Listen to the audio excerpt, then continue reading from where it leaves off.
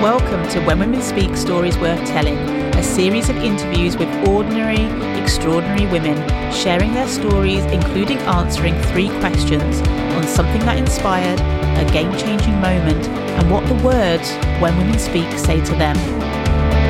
Stories don't define who you are or determine the future, and yet they paint a vivid landscape of the world through a particular lens.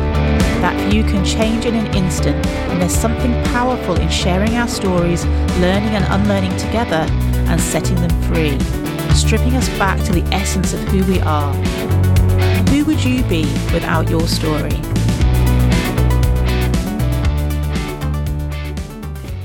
Hello, I'm your host, Sarah J. Sanderson, and in this slightly different episode, we are joined by 2 guests, and the focus is on what was uncovered and explored during the Real Change When Women Speak course that was first ran earlier in the year.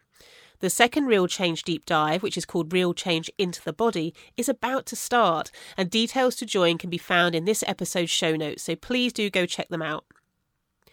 Tia Ho is one of the guests today, and I have had the pleasure of knowing Tia for a while now via the When Women Speak community, and love her inquisitive nature and ability to weave complex ideas into simple frameworks that support change, healing and growth.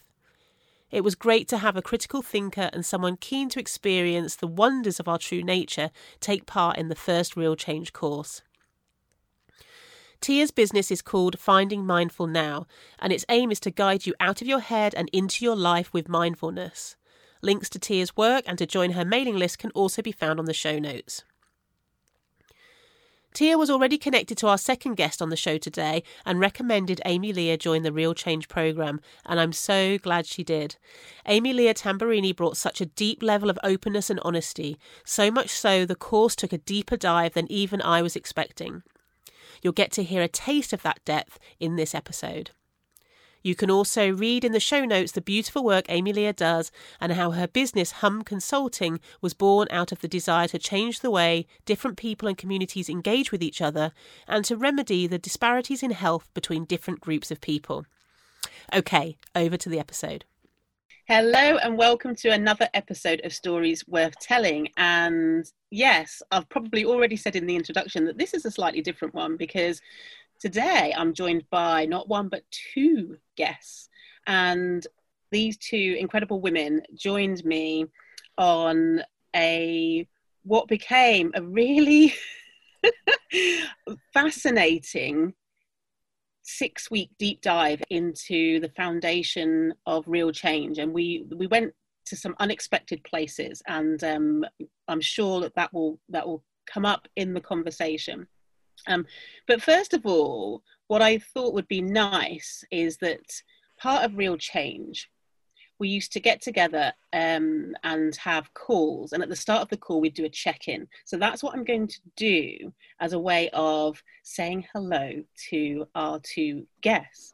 So yeah, let's check in. So I'm going to demonstrate how we do the check-in, and then I will call you by name to check in. So I'm Sarah, I am here, and I'm just going to say like 30 seconds of how I'm feeling in the moment. So I am nervous about this conversation purely because it's different. I've never done a podcast in a triad before, and yeah, I'm just excited though because I love speaking to these 2 gorgeous, talented, fabulous women. So that's me. Okay, Tia, over to you. I'm Tia, and I'm here, and I mirror that. I feel a mixture of nerves and excitement. Nerves simply because, the mind talking about being heard publicly, I tend to get a little sweaty palmed about that, and then excited because it's great to talk to both of you always. Welcome, Tia. Oh, and Amy Leah. Hello. So good to be here. I'm Amy Leah, and I'm here. I am feeling very similarly. I'm a mix of excitement and nerves. I think the nerves come in because I really haven't talked about, I think, what we're about to delve into in a public way. And the thoughts are really still new for me as well. So they're developing, and it's rare for me to just speak those words out into the world without having put a lot more thought into it. So that feels, nervous, but also very exciting, because I think this is such an important conversation, and I just love the two of you. So welcome, Amy-Leah. And yeah, I hear you, because in our calls that we had during Real Change, obviously they were completely private, and we knew that we were in this sort of safe space just to say whatever was going on, and now who knows who's going to hear this. That is edgy for sure. Okay, as always though, we are going to follow the usual stories worth telling questioning. So we ask podcast guests 3 questions. So Tia, I'd like to start with you, with the question of, what do the words "when women speak" say to you? Because Tia, you've been around When Women Speak for a while, so I'm kind of curious as well whether what When Women Speak says to you, whether that's actually changed. Yeah, I joined the When Women Speak Leaders community, I think it was about a year ago, maybe a little bit longer than that, something like that, August or September last year. And I think the meaning of that phrase has deepened over that time. So if I had to sum it up, I would say that when women speak, those words mean life expressed or life expression. And I don't think I would have articulated it that way a year ago. I was drawn to just, it's hard to really put a finger on it. There was just something fresh and unique that I just wasn't seeing in other places that wove together leadership with what I consider a spiritual, maybe container, or I don't know the best word for it, but, and I know that spirituality isn't advertised. That's not necessarily something that's part of that, but there was just a philosophy, an understanding that we are more than our identity. We're more than whatever boxes society has conditioned us to put ourselves in.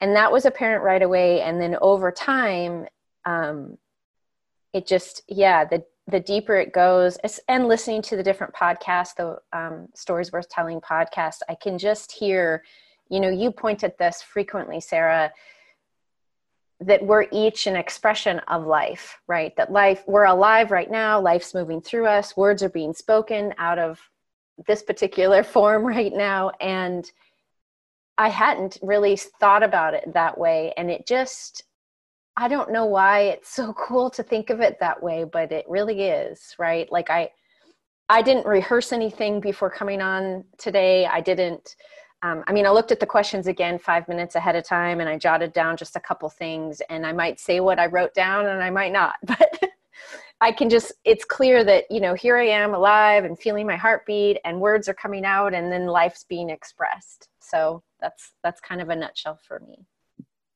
Oh, I love that. Yeah, perfect. Not that there's a right or wrong answer, of course, but I really resonate with your description there. And Amy-Leah, what do the words "when women speak" say to you? Yeah, I think when I hear those words, a couple of other words pop into my mind immediately. One is transformation, 2 is courage, and 3 is sacred.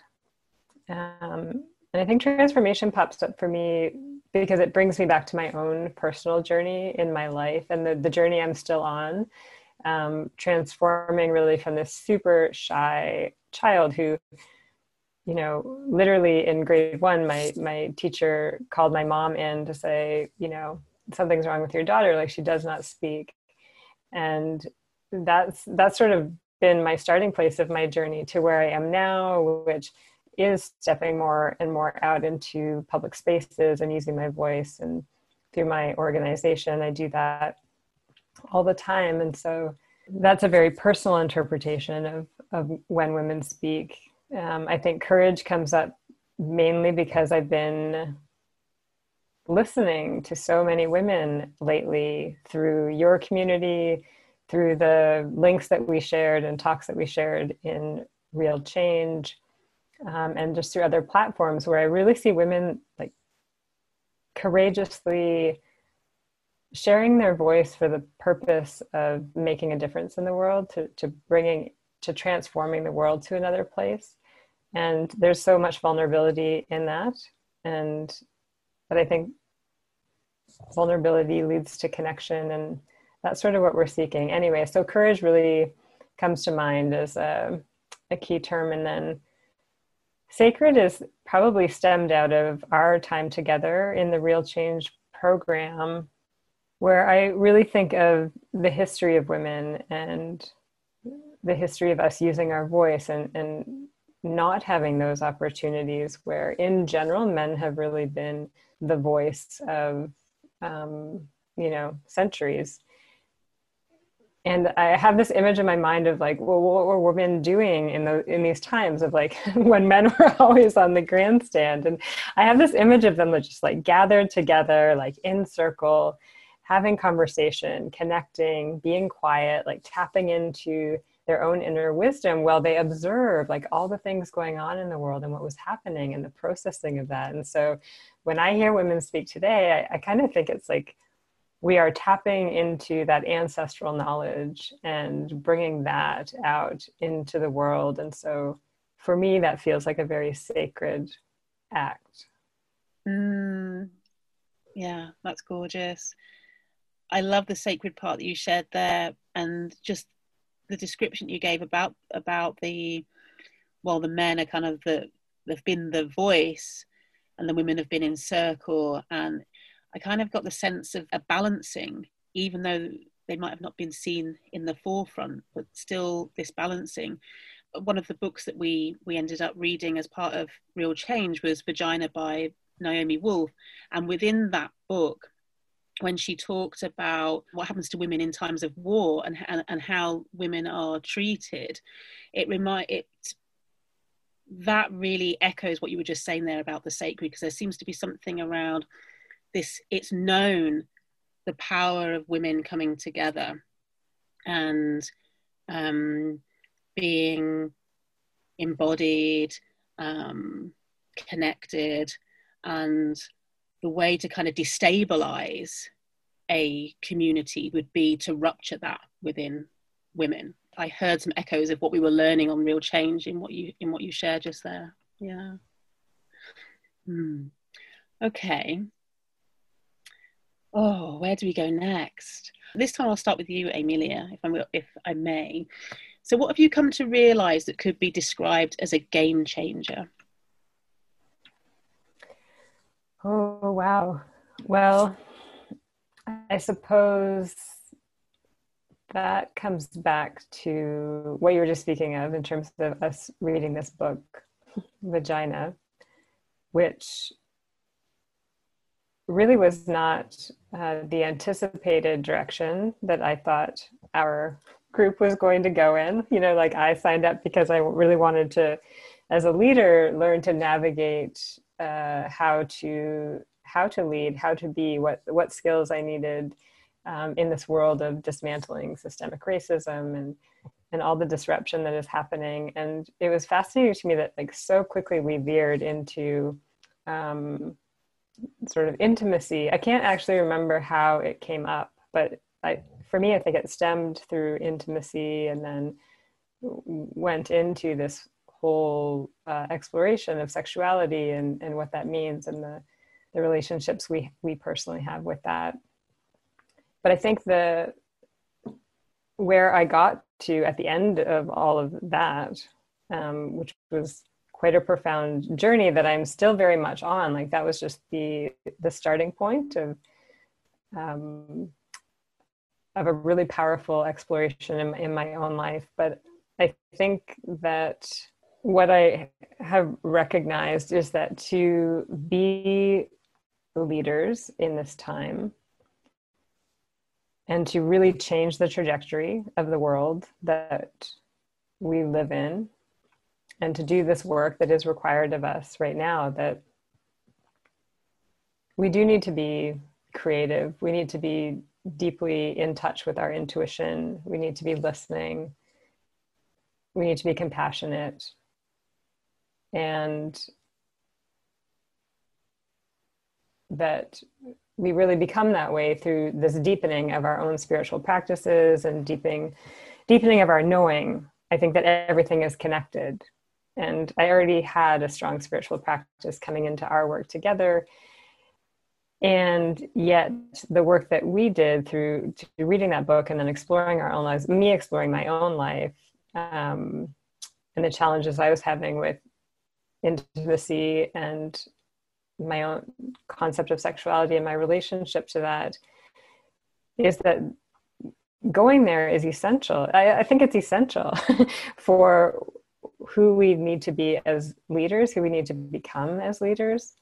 Because what became really aware to me, and you just touched on this, is that we have this collective trauma that has been experienced, and that trauma has been experienced by both men and women. I think we think just because men have typically been the aggressors over time, and we see that in the Me Too movement that is here. We've seen that in war, when rape has been used as a tactic to dismantle power in communities. But that's also traumatizing. I think the question we have to ask there is like, well, what has that experience been like for them? And over time, what has it been like to be in this power over position?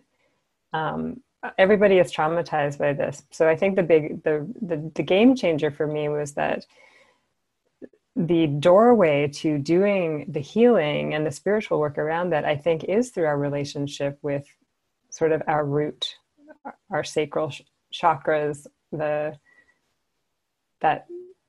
sexuality and the traumas that have occurred with that. It feels like that is the sort of the missing link to all the work that is being done. And I think there's a deeper calling right now anyways of deepening our own sense of spirituality, with mindfulness and meditation being very mainstream these days, and people like Marianne Williamson running for president, and people like Charles Eisenstein becoming more popular, who's really big on this sense of interconnectedness, and yet the conversation is still not going there, and I think through the work and our conversations, I just sense that to be the leaders we want to be grounded, to be creative, to be authentic, and do this work that we do, we need to do our own healing in our own personal journeys, but also reckoning with the intergenerational trauma that exists. So that feels huge to me. And I feel like I've only just, taken such a small bite out of that. Like I feel like there's a whole world and many, many people who have had this sort of lens for a very long time. And that I want to tap more into those thought leaders and spiritual teachers and educators, because I do think it is a sort of an essential pathway for really creating change in the world. Yeah. I 100% agree. After what we uncovered, I'm going to blame you, Amy-Leah, because I think it was you that took us down that path with some comment that you made. You mean thank Amy-Leah? Yeah, of course. Yeah, that's right. I know, eternally grateful. And it was Leanne Brooke Tyler who provided some support on that, and then within that, I think the book recommendation was within the content that she provided. So, but yeah, really opened up something, like you say, something huge. Actually, you can't ascend without descending. The two things are, there aren't really two, are they? It's the whole. So if you're only focusing on one, then you're missing out on what also is part of the whole. So this is a quote by Carl Jung: until you make the unconscious conscious, it will rule your life and you will call it fate. And that's just not about a personal unconscious, that's a collective as well. So there's lots going on in a kind of collective shadow, that until there's this kind of tipping point of people looking in that direction, facing what's in shadow, it will just perpetuate. It will just carry, the patterns will repeat, because that's what they do. So, yeah. Okay, Tia, what have you come to realize that could be described as a game changer? Mine follows kind of an extension of what Amy Leah brought up. And it's funny, while you were talking, Amy Leah, I had this image of an iceberg in my head melting. You know, almost like we think we're seeing everything from our intellect, and it's this top portion. It's just the top portion of the iceberg. And then there's so much more. But I think in using that metaphor, some people talk about that you just see the iceberg, but for some reason, the different realizations I have had feel like they're melting it. And maybe it's just like becoming part of the larger ocean. I don't know. I can't remember who Sarah, you recently recommended a book. I think it was called The Gift, but I'm forgetting the author. It's Dr. Gift, Edith Edgar. Well, I don't know if I'm misquoting, but it popped into my head as Amy Leah was speaking, that what we can't feel can't heal.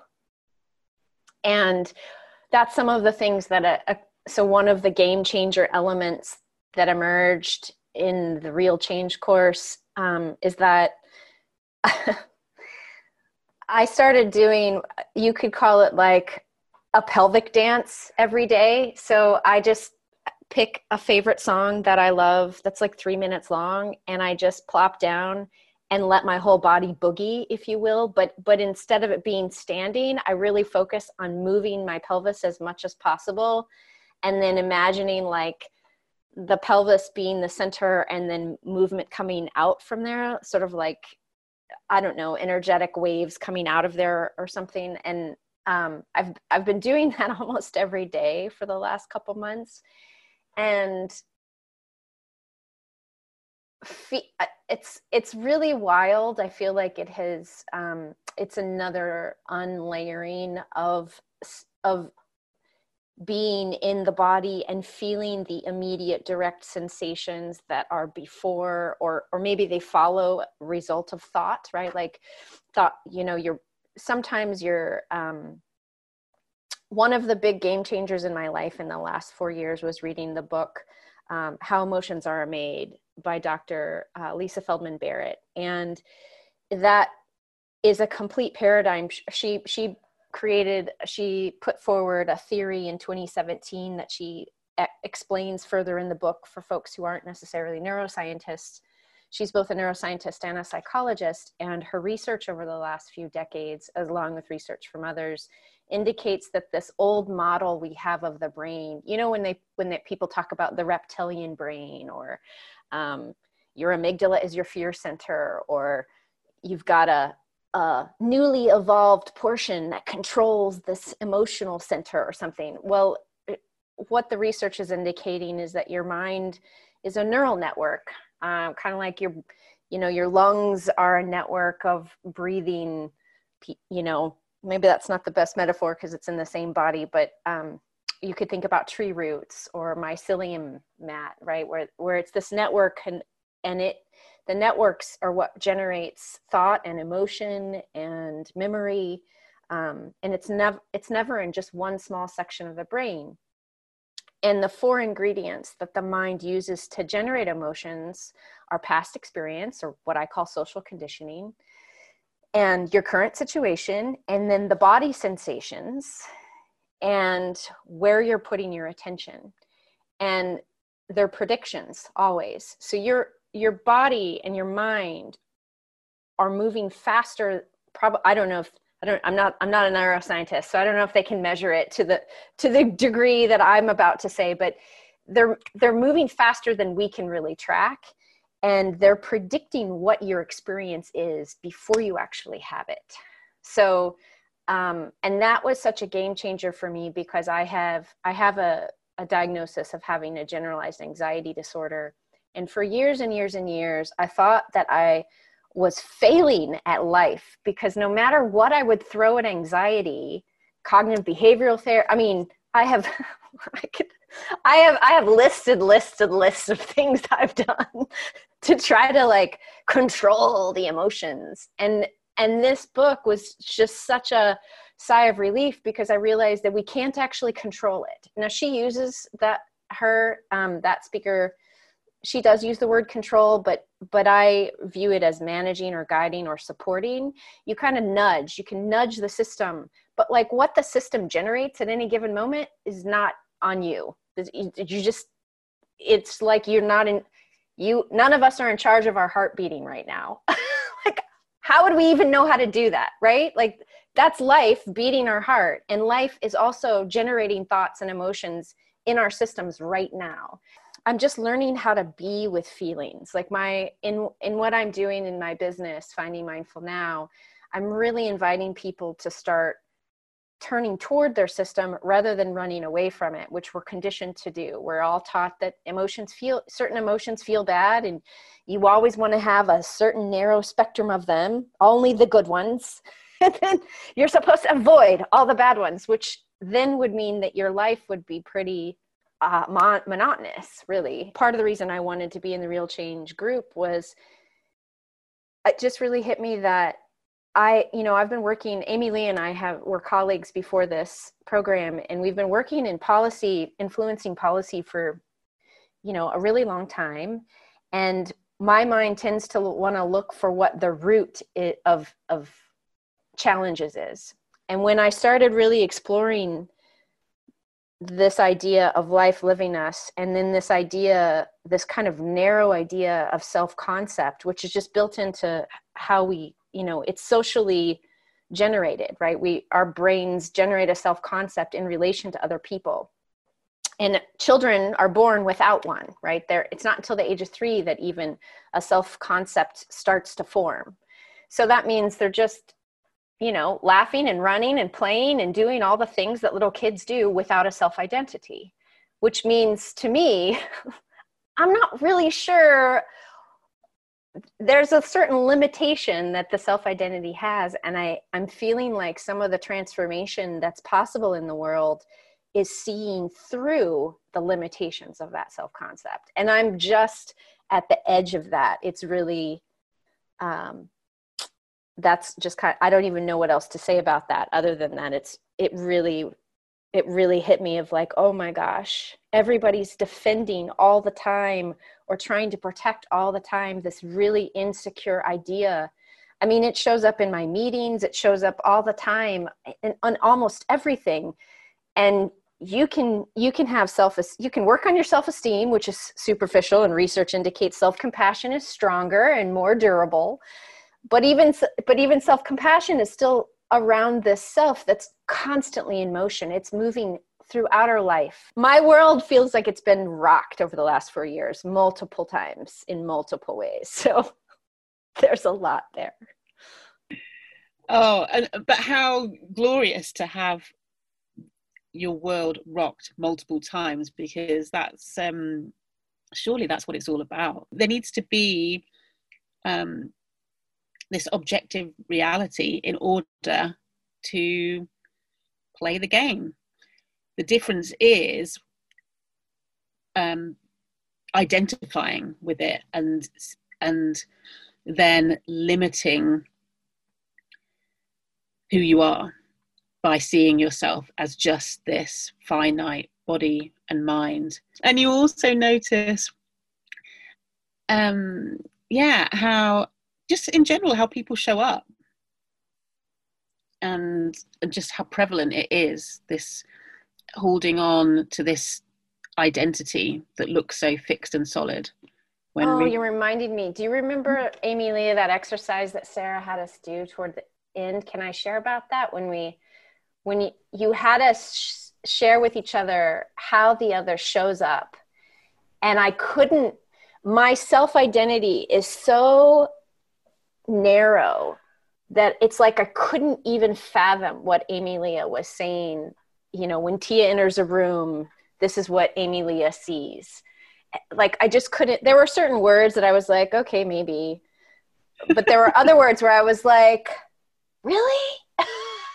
Because the self-identity, I think, is necessarily small. You know, it's just how it forms and is shaped over time through our interactions. And then that was one of my favorite, I know it wasn't until the very end of the program, but it was one of my favorite pieces, because I just keep, like, some of the things Amy Leah said will come back to me, and I'll just be like, is that really what this form is? And then I just can't see it fully yet. You know, it's just so cool.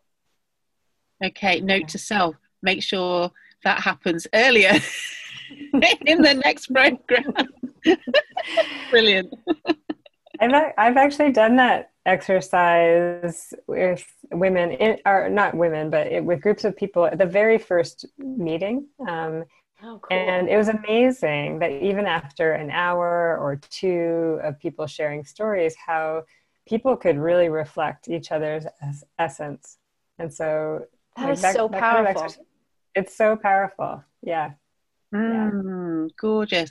Yeah. I got that from a leadership coach, Adam Quiney, and he's done a whole host of work on that over many, many years. I'm pretty certain he's writing a book, actually. So I will double check that, because if he is, I will make sure we link it, because it's amazing exercise to do, for sure. Okay, let's move on to inspiration. So I'd love to know what recently you've seen, heard, that's inspired. So Amy Leah. I will speak. Now I had this, well, I had two ideas in mind, but unfortunately I've lost the name of the woman or the person. It was a link that you sent, and her name was, I want to say Renee somebody, but it was the Sanofa. Do you remember this? Because I sort of switched focus and went back to the vagina book, because I do think I'm still working my way through that book. And there are some key pieces that continue to inspire and intrigue me. And I think first of all was that when this topic first came alive for us, I noticed in myself that I had a lot of resistance to it. And I was like, no. Just give me the tools. Like I want to explore the skill set and go deeper spiritually in terms of how I need to be as a leader. But diving into intimacy was a real stopping point, and that I felt a lot of pain around that. And so, and that was beautiful to be able to explore that with both of you. But that book really opened my perception of the world, and in a number of ways. I think, first of all, just in terms of even her opening chapters with regard to the biology and the neural pathways, and how we are all sort of wired differently as women, and that discussion in and of itself is just so liberating, and could eliminate so much struggle in a woman's journey. And if we were learning these sorts of things, having conversation about these sorts of things earlier.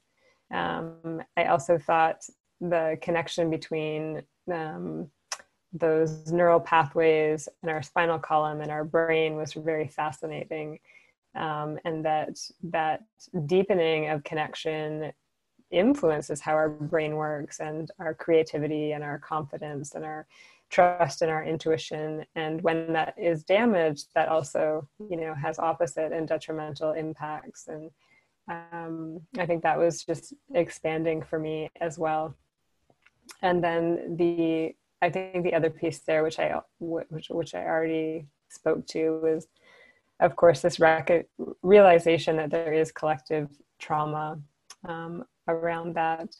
And where that has gotten me to, I think I'm curious about, has that collective trauma, is that also the cause of this, like having a disconnect, has that also just led to sort of this global sense of separation and disconnection. It's like this major piece that it's not in our awareness, or we're not courageously stepping into that conversation. And separation and disconnection, and what that has done in terms of our world, in terms of destruction and hatred and fear, and sort of recreating this perpetual state of distrust and needing to protect ourselves, which I think overarchingly is a spiritual crisis. It's sort of like all of us are running around separate in ourselves, like so focused on that self-identity, and not allowing ourselves to awaken to this, this knowing that we are all interconnected. So I think that book continues to inspire me. It continues to inspire me to do my own work. If I do remember the name of this woman, and I apologize that I don't have that in front of me right now, but her talk was also very inspiring, or their talk was very inspiring. It was a conference, and I appreciated, she was talking about the state of racism and the construct of racism, and how that has come about into our world. And it really is like the manifestation of white supremacy, and has been perpetuated in itself to keep the status of white supremacy mentality and behavior in place. And I was inspired by her just in terms of like this whole topic of when women speak and creating real change, in that she just comes out with it right at the beginning of the talk. And she doesn't mince words. She's not scared of offending, but she speaks also from a trauma-informed lens as well. And she takes the talk takes you on this journey of like, here's the status, and then like putting it to the white audience in terms of what is our responsibility. And she too talks about healing. And then swings it out the other side. Anyways, I'm not explaining this very well at all. I was inspired by her in terms of her courage, in terms of the fact that I felt like she was speaking through that voice of ancestors and ancestral trauma, and putting that wisdom out there into the world in order to create real change. And I was inspired by her. Amy Lea, it was Janie Johnson, and it was a YouTube video of her speaking at a conference. So the YouTube link says Sankofa, Reclaiming Humanity, Joy and Wellbeing for People of African Ancestry. So I'll make sure the link for that is in the show notes, because it's definitely worth watching, isn't it? For sure. Fabulous. Thank you. And the same question to you, Tia. What's inspired you recently? It's interesting because when I had a whole bunch of different things pop in my head way back when you scheduled this call, and then in the last couple of days, a poem that just always gives me chills, no matter what's been happening or when I read it, is Maya Angelou's Still I Rise poem.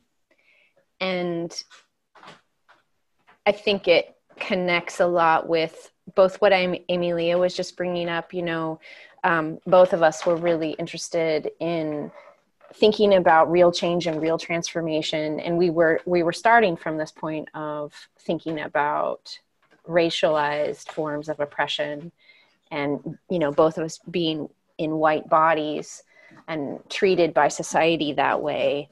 And knowing that without people who are white bodied really realizing this is I don't know, there's a wonderful woman who her name's Laura Knight, who I think is just doing a wonderful job.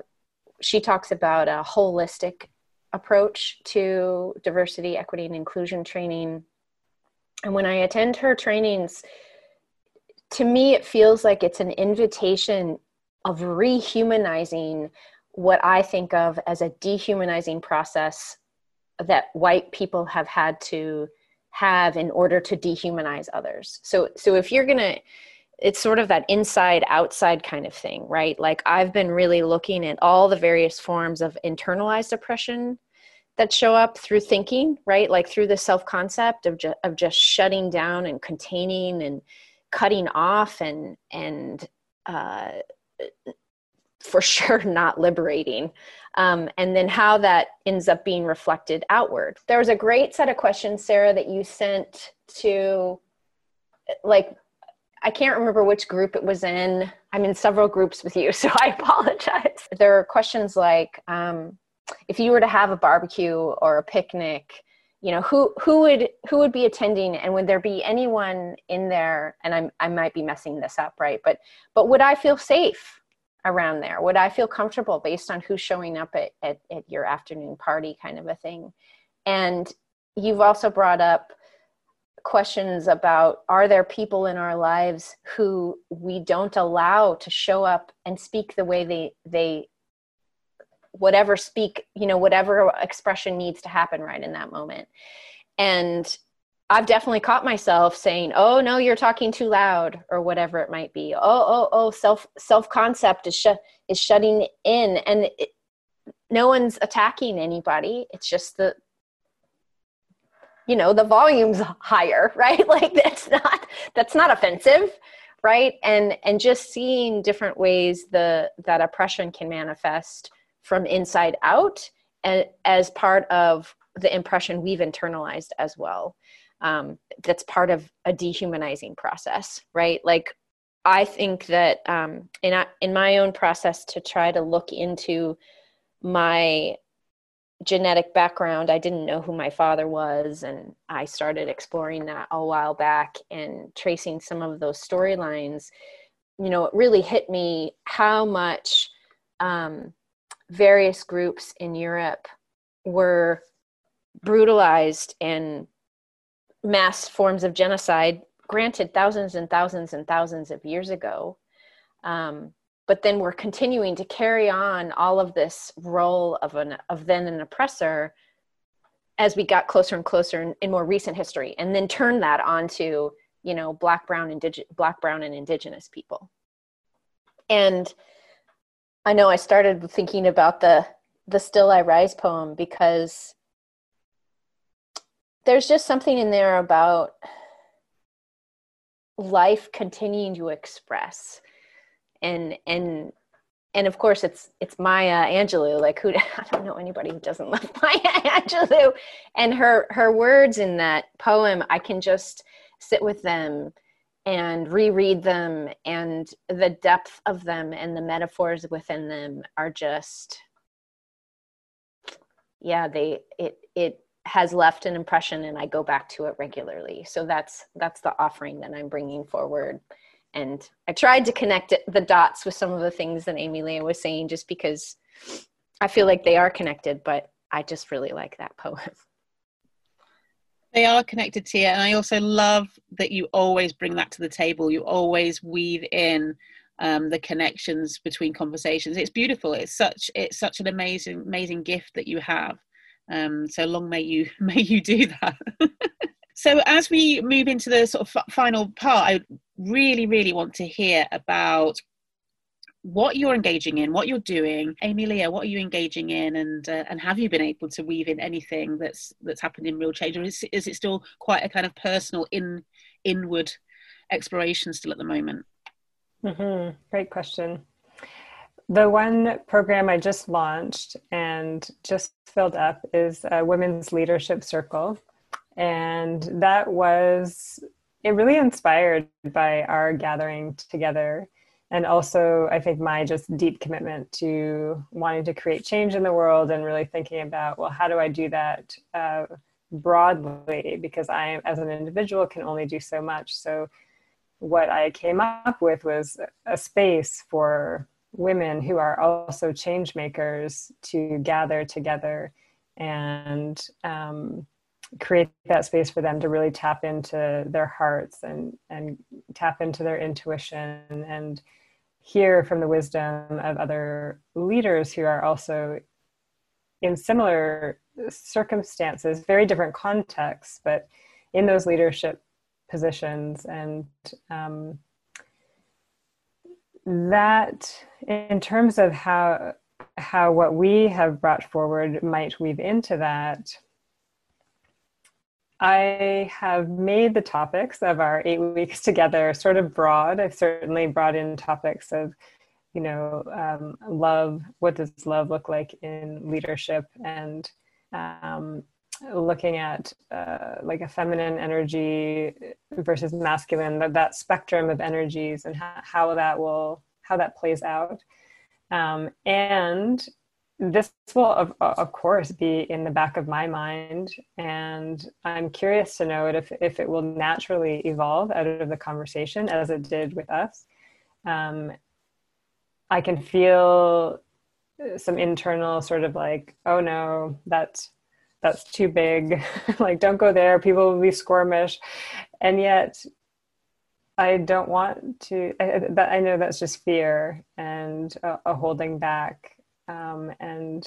And caretaking in a lot of ways. And I think because I am so deeply committed to creating change in the world, that I'm going to challenge myself to be brave enough to bring it into that space if it feels like a safe space in which to do that. So I'm very excited to see what evolves. Fabulous. And you said that one's already booked up, but I'll make sure that there's ways to connect with you on the show notes. But if you wouldn't mind saying where people can find you in case they want to go straight there without going to the show notes. Yeah, absolutely. I think, well, in the show notes, there will be a link to a wait list for the next Women's Leadership Circle. And so people can read more about that experience there. And then my website is Hum Consulting, Hum with one M, .ca, and on there's a link to sign up for my monthly newsletter, and there I'm really just providing tools and tips and inspiration for change makers to keep doing the work that they're doing. And you said CA there, so just briefly, where are you in the world, Amelia? Oh yes, I'm in Victoria, British Columbia in Canada on the West Coast, and so grateful to be here on the Songhees and Esquimalt territories. Wonderful. Yes, I've heard that it's a gorgeous part of the world. Mm-hmm. And Tia, what are you currently engaging in at the moment? Well, I'm still exploring how to integrate kind of what I learned in the Real Change program. The most basic piece of it is feeling more, paying attention to sensations, and that actually works well with the business. Why the business is called Finding Mindful Now, and I guide people out of their head and into their life with mindfulness. And one of the main pieces I'm focused around is helping people understand and reclaim their emotional capacity. So being able to feel how you're feeling and notice when the mind goes into some judgments is one of the core pieces. And this, I feel like it's kind of, you could call it a root of some of that. One of the clients I'm working with now, I invited her to develop her own. I made up 3 different pelvic types of motions, like what, combining them to, and I just talk about it as a type of release or a body expression, because that's kind of how it feels to me. It's just tension moving through the body sometimes, and sometimes it might bring emotion up, and then you didn't even know that emotion was there, but it moves through you now instead of in a conversation that's challenging later, right? I'd like us to not be shaking up seltzer bottles that then explode on each other. So I think that's kind of the main piece that's part of it. I'm involved in a number of pursuits. but it's just as Tia, not necessarily as the business. So I'm still thinking about how to incorporate this more firmly in the work I do through Finding Mindful Now. Brilliant. And just before we head off, I'm curious, for anybody considering doing real change in the future, because I will definitely be launching it again. So yeah, I'm just curious what you would say to somebody considering joining something that potentially is a bit edgy, but or maybe saying what you feel is one of the top things that you got out of taking part. Tia. You know, when I ended up visiting some land in Northern California and seeing how it's a particular stream or a river that was not doing well in terms of health. And then I was reading the chapter in the Vagina book on war and how, you know, women were brutalized as a tool of war to take over communities. I think that's an example of something it's edgy in the sense of it's deep, and being able to see this connection, you know, our bodies to this larger planet we're on and this larger world we're part of.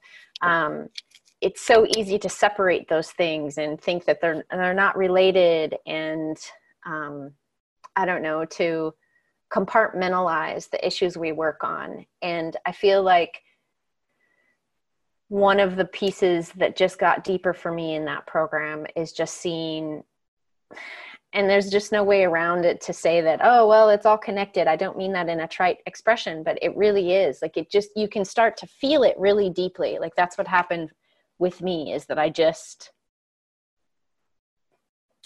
can still feel it. You know, I can just feel how we're,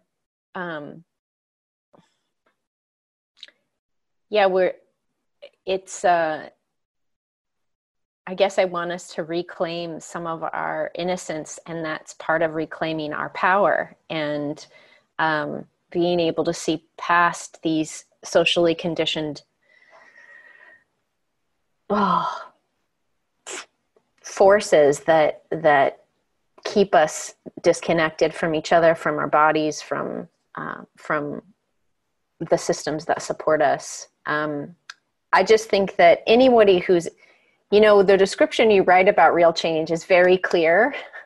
So I feel like anyone who's drawn to the description, I just encourage them to trust whatever their intuition and feelings are saying to them, because if there's one take-home message that just keeps getting louder and louder in my head the last few years is really trusting the wisdom that's inside of us and being able to uncover it, because it's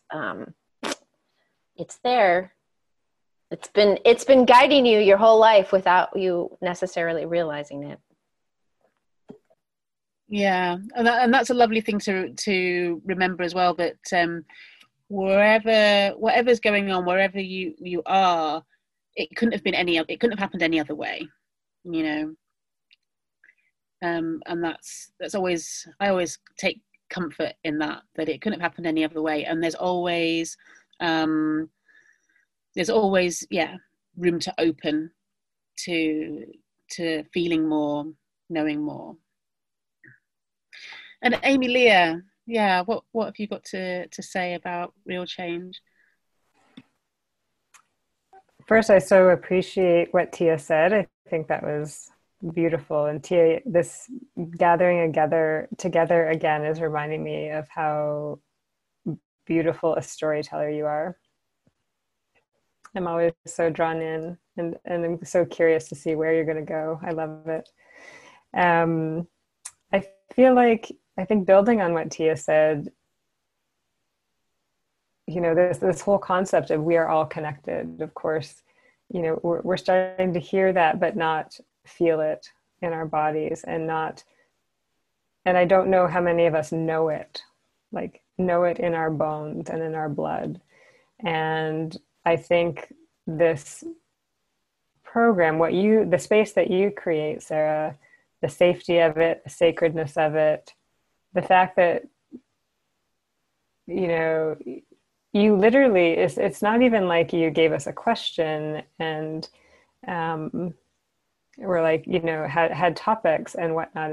It's literally you open the floor and let quote the women speak. And that practice of tuning into ourselves and really trusting that voice that bubbles up out of us is so sacred.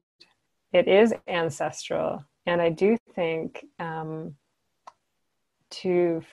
those people that really are seeking that deepening, that even a deepening sense of connection, a deepening ability to create change in the world, a deepening ability to show up for the families and all the people in our lives. I think practices like this are essential and can really transport us light years forward in such a short period of time.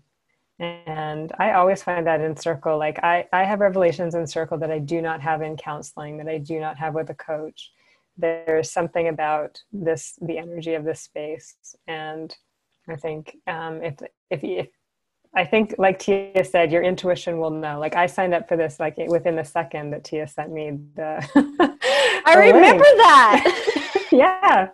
And I hear women signing up for my women's circle in the same way. I was just like, oh, I just got this feeling and I did it. And I find when I follow that path in my own life that, that's where magic happens. So yeah, I love it. It's such a sacred and it's such a gift. Really appreciate hearing your words, Amelia, and yours, Tia. And I love that you brought it back to when women speak, because sometimes we can think that we need to add lots of things. If we're running a group, facilitating a group, or to have as much value, I need to include this and I need to include that, and actually sometimes it's about what you remove, what you allow to be birthed into that space. Because if there'd have been lots of things jam-packed full, maybe the journey we went on, there'd have been no space for that. But because it was a wide open space, we were able to pour ourselves into it and see what emerged, and it was beauty that emerged. And I thank you so much for being part of it. I absolutely loved our time together, and yeah, love to continue being part of your journey, your lives, and supporting each other. So thank you so much for joining me today on Stories Worth Telling. Loved it, absolutely loved it. Thank you for having us, Sarah. It's beautiful. Yeah.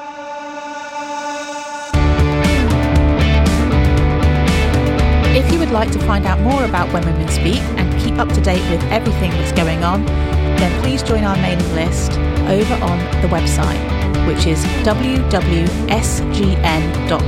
that stands for When Women Speak Global Network.